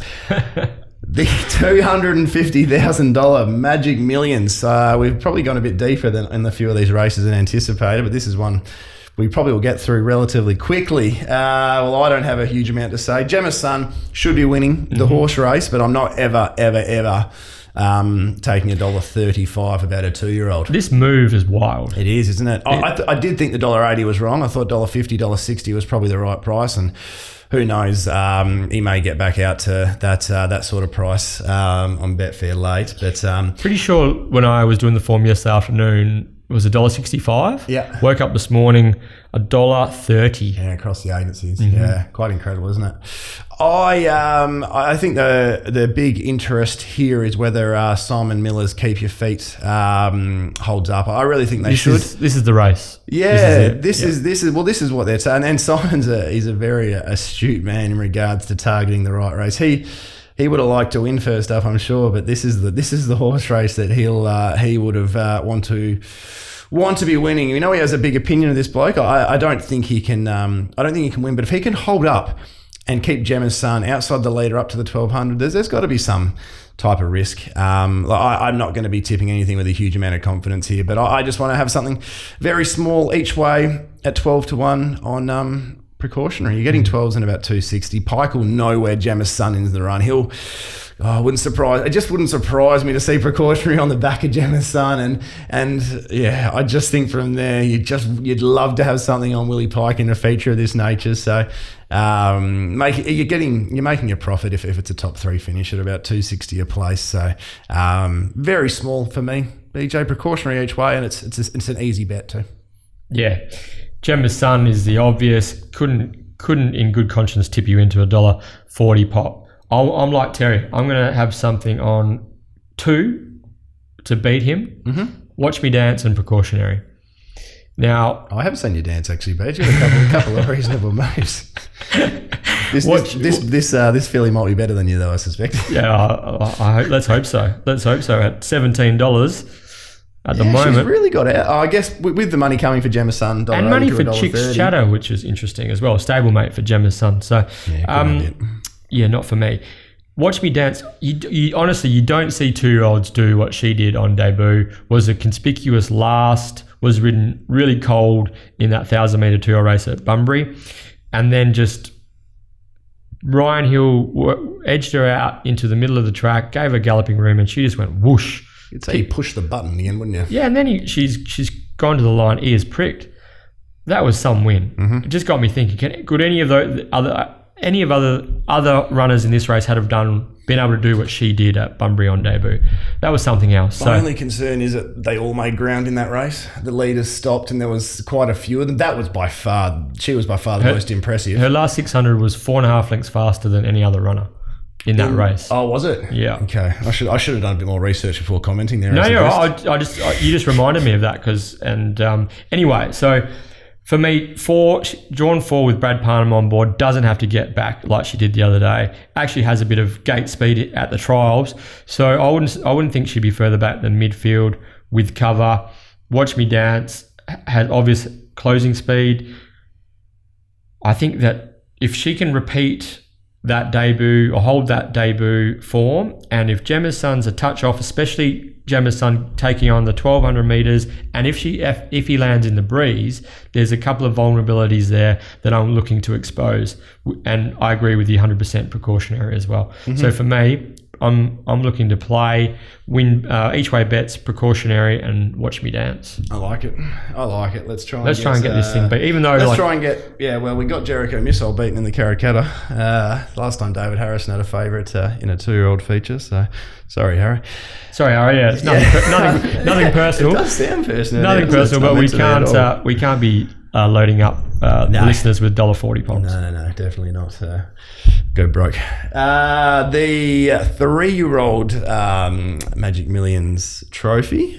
Interesting little field, but Could you give any more than 3 runners a chance here, Bernard? To me, it looks like the field really falls away after Cryptic Wonder, Money Matters, and Tycoon Storm. Sure does. I suspect it's a one-horse race, though, Terry. Yeah, I think you're. I definitely think you're right. I'm thinking. I actually don't know what you're on here, but I presume we're on the same thing. Mia Dolce. That's not the horse we're tipping. I was just doing the math. Christ. Mia Dolce should lead from start to finish here. Mia Dolce, if holding the front, I think it's really important. If Mia Dolce's crossed by Money Matters, I wouldn't change my tune completely, but I think that Cryptic Wonder will have his work cut out to get there. So, but Mia Dolce should hold up. Blinkers on. Yeah, with the blinkers on as well. And it's a very quick horse early, Mia Dolce, when she wants to be. And Money Matters should land on Mia Dolce's outside. Probably leaves Cryptic Wonder, who does have some gate speed, on the back of Money Matters. And that should be all they wrote from there, I think, to be honest. Cripper messaged me. He probably won't mind if I say this. He's pretty big on Cryptic Wonder as well. And as he said it very well to me this morning in a text, he said, I think they've gone to the well one too many times potentially with Money Matters. So, did you find it interesting? Clint Johnston Porter chose Tycoon Storm over Money Matters. Yeah, I really did. Maybe he's looking. What would you suspect his thought process? Okay. Well, probably not much. His thought process would have been, I don't want to lose the ride. He probably thinks overall Tycoon Storm might be the more promising runner. So he's maybe thinking, I don't want to lose the ride long term. He could be simply thinking, I love this horse. I think this is a star. Back to the 1200 is the reason we can't have her. It's that simple. If this was at 1500, obviously different conditions for the other horses too. But if this is at 1500, the way she's been winning and that form around her actually doesn't look too bad now with Pam Bella winning a Saturday race at her next start, then you'd consider it. I think from the barrier, she probably ends up 3 or 4 pairs back and is chasing Cryptic Wonder. And does she have the closing speed to get past? Not over 1200. No, I don't think so over 1200. I usually like to take on the 2-year-olds that are returning, but stable, jockey, the trials, everything tick boxes. I actually had a big go, Cryptic Wonder, at his second career start. I think he was something like $2.50 to $1.60, and it was. And I think Pike admitted this himself. It was the worst ride I've ever seen. It was Pike's worst ride I've ever seen. Basically, he let horses take him on. He ended up getting a lot further back. He jumped off and he. What did he say? There was a typical little one-liner where one of my favourite things about Pike is he knows when he's made a blue. So he'll be looking to atone here, and I think, especially if it lands in the back of Money Matters, game, set, match once again. Yeah, I'm with you, Terry. I think we've been waiting for Cryptic Wonder. What price do we want to recommend to get involved in? Well, I marked him at even money pop. Yeah. What did you think? Crip had him $2 as well for those playing at home. $1.70 I would have probably said, I think. I really, really just stretched out the rest of the field though. I mean, you're talking currently in the market, horses like Baffunja, 11s, Chatter Session, 17s. Like I'd have all of those. Pushing right out. Yeah. Like not even the same sort of ballpark. So in saying that, if Mia Dolce was scratched from the horse race, I'd probably stay out at the even money just because of the concerns. Money Matters has been running some good numbers. So. Yeah, very good numbers. Can he do it again though? That's the thing. I think that's back to the 12 again. And it's a hard way to race too. Just that extreme top end speed, sustained strength. Yep. Looks a pretty good horse, Money Matters, but can he do it again? Yeah, we'll see. I actually marked Tycoon Storm second fave. Did you? Yeah, ahead of You followed CJP's lead, did you? Yeah. CJ, that's a good push from CJP. 100% it is. And obviously Tycoon Storm gives him a really good feel. Must be a pretty smooth mover. So happy to follow CJP's lead. But to me, this is Cryptic Wonder's race. Very keen. Yes, Crypto Wonder. Jeez. Alrighty, then let's move on. Race 9, the staying race. Always enjoy a good staying race. Rockingham Ram handicap. What's it called? The Rockingham Ram. What's that? I don't know. Maybe it's a football club. Have you heard club. of the pub down there? Do you know what it's called? Swinging Pig or The something? Swinging Pig, yeah. Isn't that a cracking name for a pub? great Rocking, for those that has to think about it, Rockingham, Swinging Pig. That's right. Very funny. That's good stuff. I really enjoy that. The staying race. Bernard, I think we'll probably be in a similar boat here. We really took on Too Close to Sun last week, but to me, he stands out, especially the way he went like a scalded cat over the 1800. Could only have derived a lot of fitness and a lot of benefit from that. And it looks awfully hard to beat here. Yeah, well, I thought he'd win the other day, and you were correct. You took him on, and he was Never get sick of hearing that. He was susceptible. Too Close to Sun, really, really exciting staying type. I think he's just going to find the front. I reckon he could steamroll these. Yeah, no, I'm not disagreeing with this week. And the best part is we get a price about him this week, I think. I was 280, Terry. What did you have? I was 260, but I've got a strong notation. Suspect he could start a lot shorter. Will be the money horse. So take the early quote. If for whatever reason Too Close to Sun doesn't turn up, is there anything outside the market that I think there is. And the issue for me isn't, well, obviously if it doesn't turn up, but the main issue for me is these staying races, we've seen some funny little moves and some awkward little... So what if, the one horse I look at that could be an absolute... little nuisance. Thank you. I didn't need a word. It's not sacks on, sacks off, is it? It is sacks on, sacks off. It can't win the horse race. It cannot win the horse race. This isn't I tipped sacks on, sacks off when it last won in Ascot at about 60-1. That were the good old days. I actually tipped a winner. And it could be a nuisance with a mid-race move and taking the... But in saying that, I reckon Noski won't want to walk them here and go at a pace that allows that to happen. I don't think the horse will allow him to do that either. No. He likes to roll. 100%. But that's a concern that if something like that, I don't think Dicoletto or Misty Lads or even Arnie's Boy, horses that don't mind going forward and racing to the speed, having their first goes at the 2000, I just don't think they'll have any real interest in wanting the top or taking on Too Close to the Looks Sun. set up for the fave, doesn't it, really? Really does. It really does. From a weights point of view, Barbie Will Do gets 5 kilos off Morning Song and barrier position. Really like Jade being on. It's the one Brett Pope horse that's been performing pretty well over the last couple of months. Probably Barbie Will Do a clear second elect, and then Mackenzie Brook and Morning Song are pretty true stayers that can always run on into a place. And for your wider exotic players, I think with 52.5, I think Blue Tracer's in the right type of race to run a nice little bolter. But Too Close to Sun, $3 currently. Let's get involved. Good. Yeah, I'm with you, mate. Too Close to Sun all the way. If Mackenzie Brook is probably my standout second selection, I marked her. You reckon she would have won last start? Yeah, I reckon. Yeah, me too. Just got caught in a bad spot, sucked back through the field, Galloping Room was impacted in the straight, should have won. Mackenzie Brook, I marked her second fave, and she's currently $11. So that's the one. That's the only logical danger for me. Yep. No, I like that. Then the reason I think I had Mackenzie Brook a touch longer than that was the 2200 back to 2000. It looks like it wants every inch of the 2200 or even further. So, yes, good to see a promising stayer, potentially a future Perth Cup horse in the making.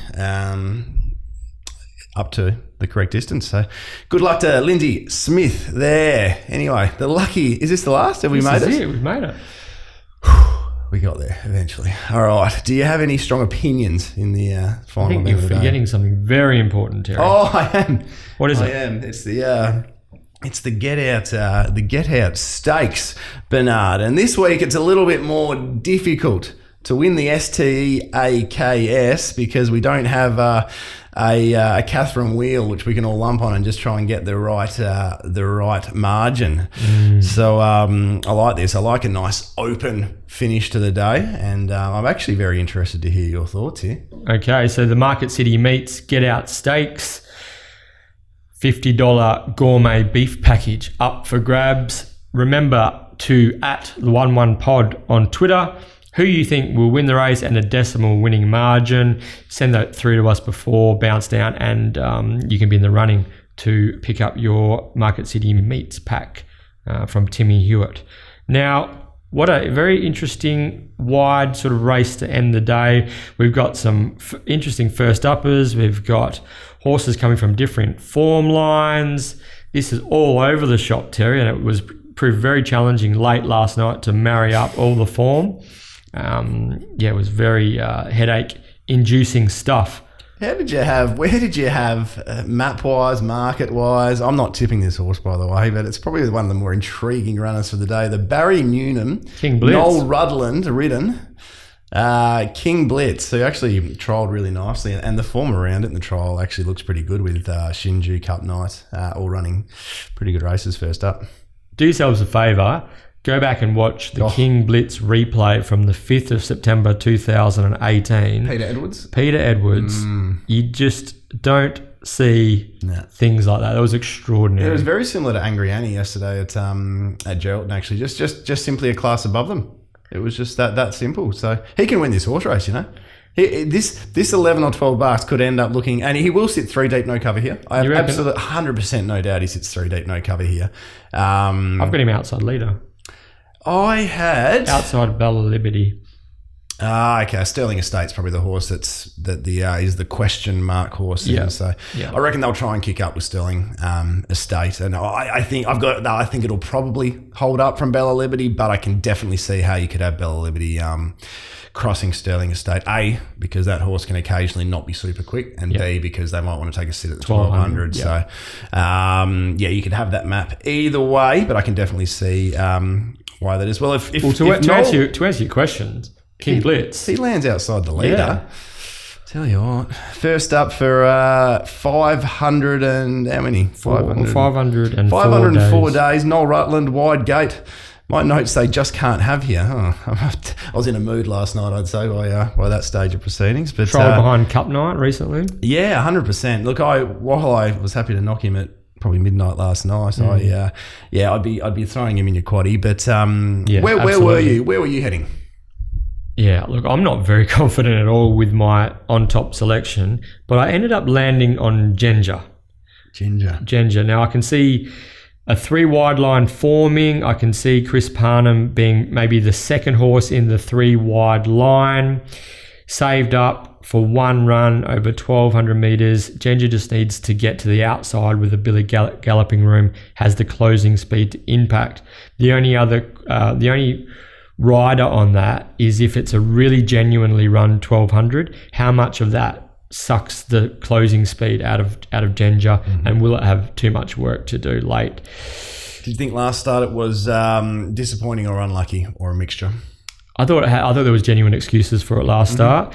It was just got crowded for room by Zachariah Bowe on straightening, and then it got caught in a bumping duel, pocketed, come back out, and was coming again late. I reckon it went to the line better than Zatorio, who has significant closing speed. I just think it just needs room.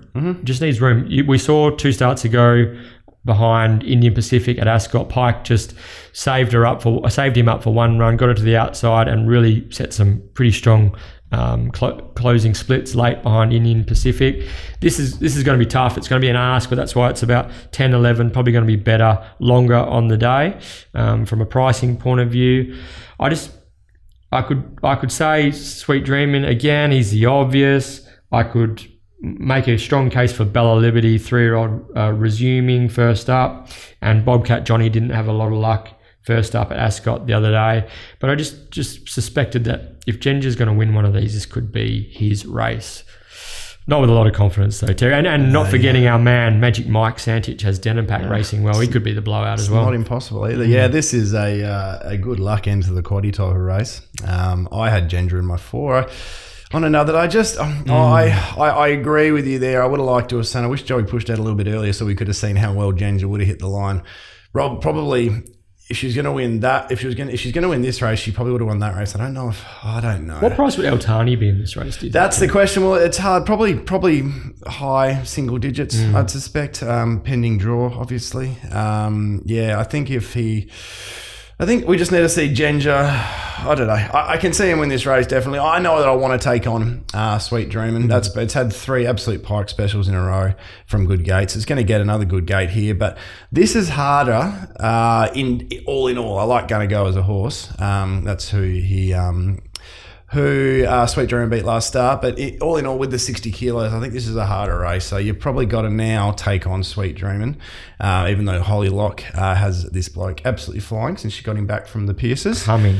But yeah, there's a million chances. I mean, even if you look at a horse, I won't be able to have him in my 4, but Luke Fernie's Truth and Lies, his win 2 starts ago was a really nice win up on the pegs.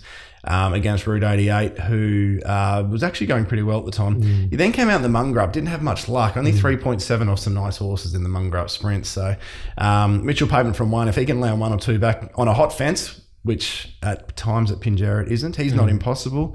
But the way I'm going, and this tip, probably the same as Ginger, I reckon. I reckon our 2 tips both need a lot of similar things to occur. We want to see Bell of Liberty probably not get it soft and King of Blitz lead up a 3 wide line. I think that'd be ideal for Ginger, and I think it would be ideal for Solid Azza as well. So I was on Solid Azza last time out, and she was 450 to about 280. 270 SP, yeah. She's a horse who gets off the bit and needs a bit of chasing. Lee Newman won on her first up at York in a maiden when she was wide the whole way, but she actually won really well. Second up came out in a massive leader by his day and race, running really nice splits behind Dewey West. Would have won last start, I believe, with clear galloping room. Probably should have gone to the outside, and a bit like Ginger. This is very similar to Ginger. Should have just utilised that room. It was Cocky Joy who ended up winning that race. I like the step up to 1200. I like the blinkers going on. I think the instructions will be give this bloke room. They would have seen the 3 races he's had to date. They would have she. I really need to get better at that. She has. She's looked like a horse that has some X factor about her. I think the main issue is she hasn't learned the caper 100% yet, and she switches off in her run. Yeah, I noticed early she was struggling to keep up. Yeah, she was. So that's my major concern. Maybe the blinkers might help with that. Yeah, exactly. And the concern is when you step up in grade, it's hard to do things wrong and still win unless you are really good. So she's 18 to 1 though, BJ. I don't know what price you had her, but I've marked her closer to 7-8 to 1. I was $11 Solid Azza. Yeah, $18 each way. That's me, and it's really simply me. But if I was doing a quaddie, which I no doubt will be, I'd be having 1, 2, 3, 4, 6, 7, 8. I could even have Norse Code, who I think is a nice horse for the Wolf Yard, and the 13. So I'd be taking a few runners, Beach. But Solid Azza each way, and Ginger for you. Ginger for me, yeah. Bit of value to finish off the day, hey? Yeah, and we're interesting. I mean, Bella Liberty looks a really quality 3-year-old filly for Adam Durant. Interesting to see what sort of progression she's made in her time away from racing. Her lead-up trial was solid. She goes good. So obvious winning chance as well. 100%, yeah. 100%.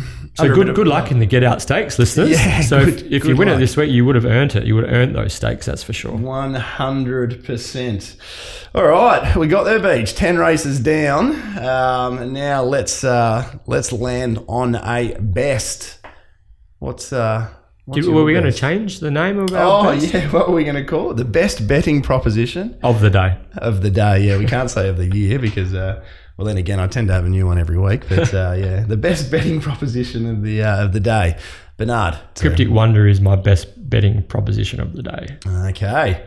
I tossed up between Cryptic Wonder and one other, and I'll go the other. It's a little bit a longer price, but you've already thrown out Cryptic Wonder, Mr. Genoa. Yeah. It's a risky one. It's not really my type of bet, but I really like this horse jockey trainer. Speed map just ticks a lot of boxes for me. So around about $3.54 is on offer. But this is one week I'd be really happy and probably even suggesting a little double on our best together at around the $7-8 mark. I think that's pretty nice shopping for a couple of Pike potential superstars from Good Gates.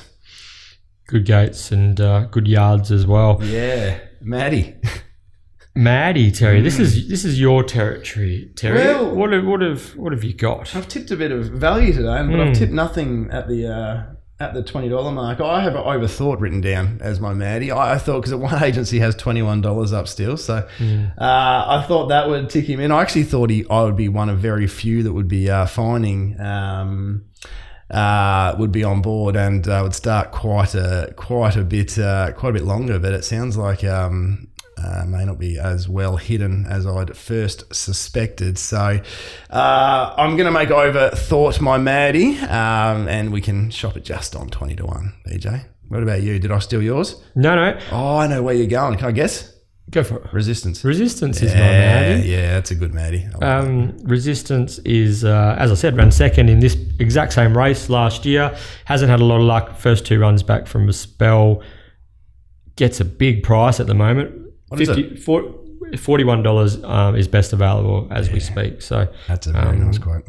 For her, but I mean, everything has to go right for Resistance, and we're well aware of that. But at the price, and also if he's not quite Maddie territory at the moment, $18 best available for He's a Parker in race 2 in a 7-horse field, and there's probably about 3 who can't win. He's a Parker looks a bit of value for me as well. Yeah, I don't mind that in a race where it's going to be a bit of a funny looking little speed map. Yeah, it's one of those races where anything can sort of be thrown up.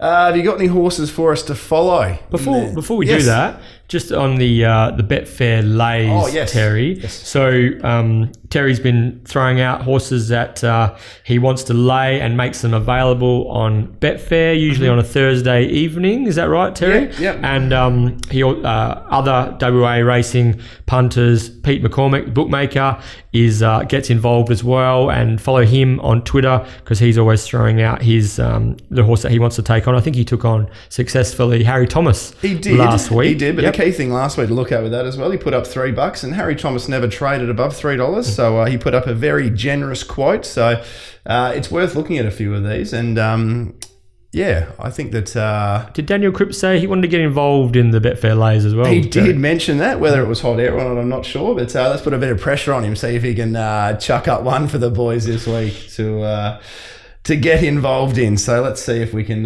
make it a bit of a spreading. It disappoints me, and it's always going to be the case that there's never liquidity in Betfair until sort of 5-10 minutes before the jump. But it'd be nice if we can get even a few bookmakers that are happy going on there, or a few avid punters or opinionated punters like myself that are happy putting up some prices early. It's a lot of fun, I reckon. So Leighton's Lays. Well, I was going to have a third. I'll think about the third, but at this stage, Magic Empire best around's about $3.60. I'll put that somewhere up around the $5 mark. And Serenity Bay. Serenity Bay's a risk for me because it's not. I'm very happy laying it. I've marked it well above the $2.30, but I'm hopping into $8. I did, yeah. That's probably a bit over the top. I'm hopping into a few. I'm hopping into a few of the other ones in the race. So the problem for me is if I lay that, it doesn't get back out to the price, and then I hop into the others. It can just be an absolute diabolical event for me, but that won't stop me. We'll still do that. So Serenity Bay will be going up well above the $2.30. We'll get that around the $3.50, $3.80 mark, I'd suggest. And I'll have a look through and find one more for later. But yes, they'll be up on Betfair for when you listen to the podcast. So podcast listeners can have the first crack at me. Yeah, so follow Terry, Pete McCormick and Daniel Cripps on Twitter and get the early running on some really good pricing available on the Betfair exchange. Time for our horses to follow, Terry. Yeah. Now, the horses to follow and Top Notch Trialers continue to bob up for us, Terry. That's all we're not always on, but they continue to bob up. So since last week's podcast, we've had Mood Goddess, Dom to Shoot and Pucker Punyal all win. They were a combination of horses to follow and Top Notch Trialers. And a combination of Betfair lays. I tried to lay Dom to Shoot, right, at $8. Yes. Nobody took a cent. Is that right? Thank God, yeah. Nobody wanted it. So I think it tried. I didn't follow the 2-year-old market that I'm pretty sure it pushed out to double figures. I reckon it did. So it actually would have been, I probably would have bought back. So it probably would have been a good result if someone did take it off me. So it's a shame. So anyway, we're finding a few for the listeners, Terry. Have you got any horses to follow off that you want to get started on? I do. I'm tossing up whether I actually wanted to throw one out or not, BJ. I wanted to keep it to myself, but we'll throw it out and just hope I can beat everyone to the price. I reckon a horse that since he's come back from Geraldton and gone to the Jim Taylor yard, a mare by the name of Laurentino. is just a different horse. The way, especially in Chloe handles her really well as well. So she was huge last start. And at first up, a few people asked me, "Oh, is she a chance?" I said, "No, they'll just drop it out, give it a run." Like it's like what they'll do is spilling over this week. This is the plan with a lot of the Jim Taylor runners. Is they're not really interested in taking the win first up. It's more about getting them ready into their prep, building 100%. I reckon this is the best to follow I've thrown out yet. I reckon she'll be missed by a few bookies. I think obviously we don't know what race she's going to be in. I imagine it'll be a 14. Yeah, exactly right. We don't know where she's going to draw their company, etc., etc. But I just think the way she hit the line, to me, it was just. I'm going to win my next start, guys. Another one I want to throw out, which probably a bit less. Well, that's not too obvious, I wouldn't have thought. Horse called Don't Fuss. It just can only be ridden one way, and it's for Rome. It was taken back to the fence last start, and while it might not look great, even visually, that's not how you ride this horse. Have a look at all of its failures. It's when you go back to the fence and the horse doesn't have the ability to really wind up into a race or do it a bit tough. Seems to enjoy Belmont too, doesn't it? Yes, yeah. I will say though, sorry to cut you off there, mate, but Giulio Santarelli did touch on Don't Fuss. Mm-hmm. Could be a travelling companion with Vital Silver to Melbourne. There you go. We might get a real big price over there for a wide Imagine Don't Fuss, 1,000 metres at Moonee Valley. Could be. So put it in your black book, punters, because it might not show up in West Australian racing, but could lob at one of the metro tracks in Victoria. We definitely want him to draw wide as well. He's not a horse you want to see draw the inside marble. The final one going off into the country. Provincial Prince. Yeah, the PP. We want to wait for a race where Abu Dhabi doesn't run into too much speed. His last few, even though he won 2 starts ago, he's just finding heaps of races with a stack of speed.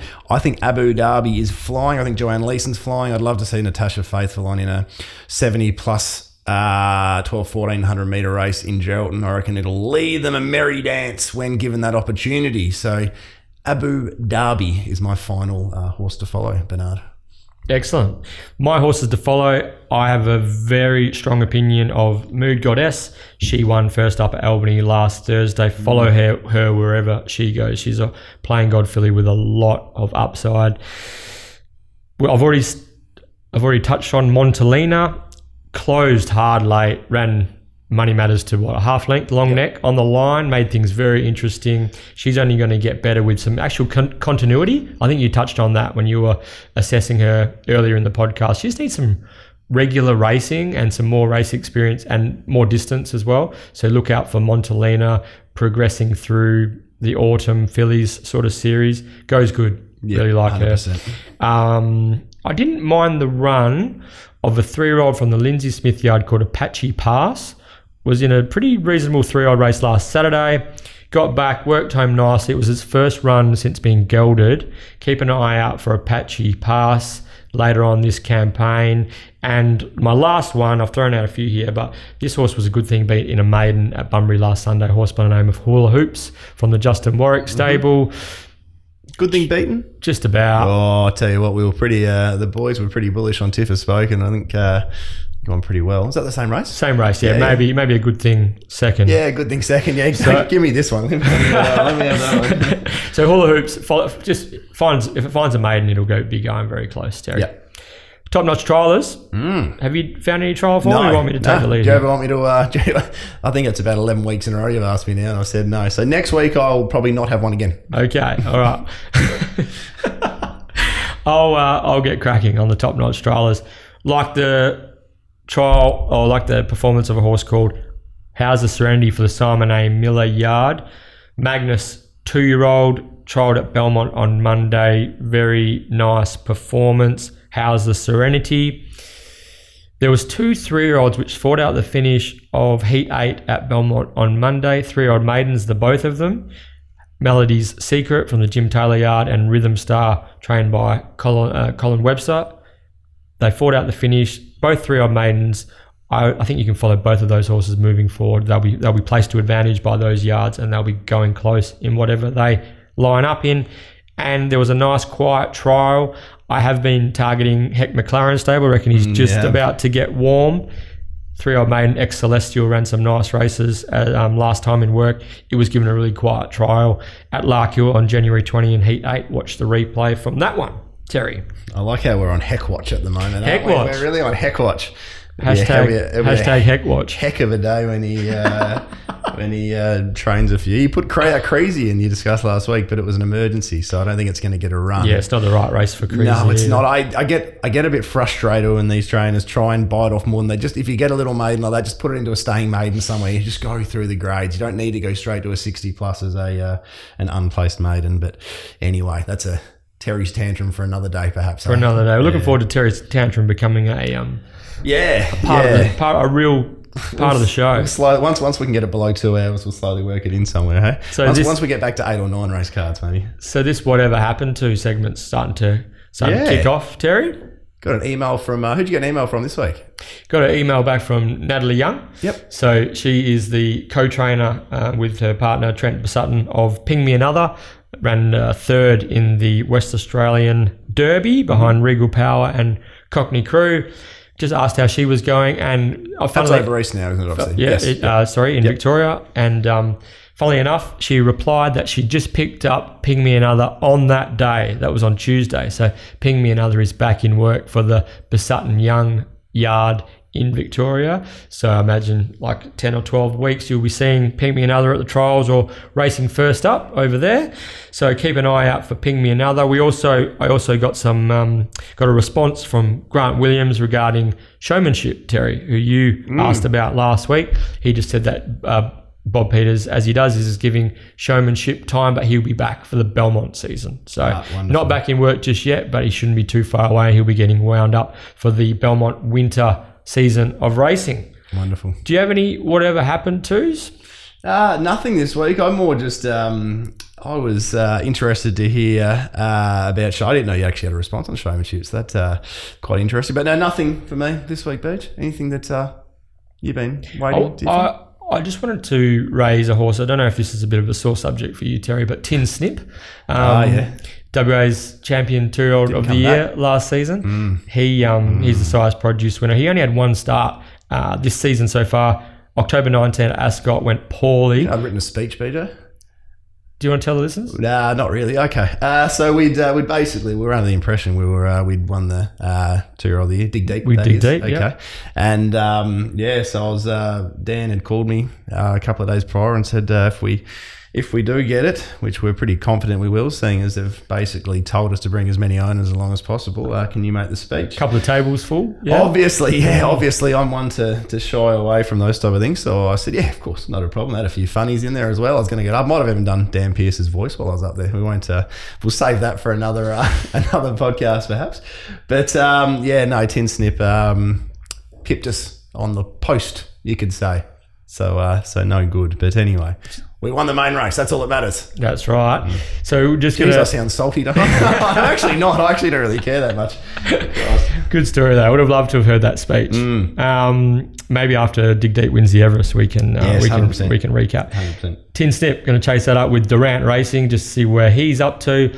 Also doing the Cryptic Wonder form, and this is another touchy subject. Kelvin, who knocked off Cryptic Wonder that day, that fateful day at Belmont, going to follow up with Kersley's, see where Fred Kersley to see where Kelvin is at. Speaking of Kersley's, Catherine Wheels trainer Karen Kersley had a horse which showed a bit of promise as a 2-year-old. Rubik Rose hasn't been seen for a while. Just going to chase up with Karen Kersley to find out where Rubik Rose is at, Terry. Perfect. I like it.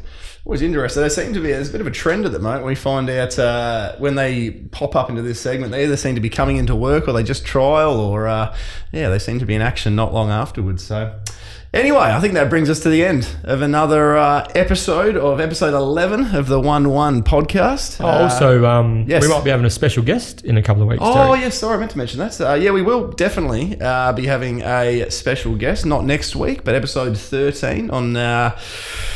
Thursday week. Luke Fernie will be joining us.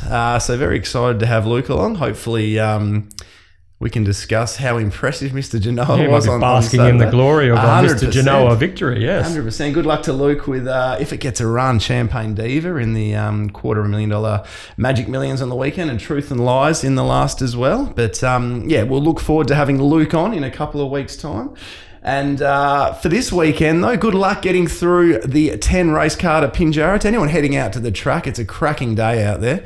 So make sure you go along and try and take as much money off Peter McCormick, who'll be standing out there as you can in the hopefully not too desolate bookie stall on what should be a nice day out at Pinjarra. But hopefully we've tipped you into a few winners and we can celebrate another successful Magic Millions Day. Until next week on the 1-1.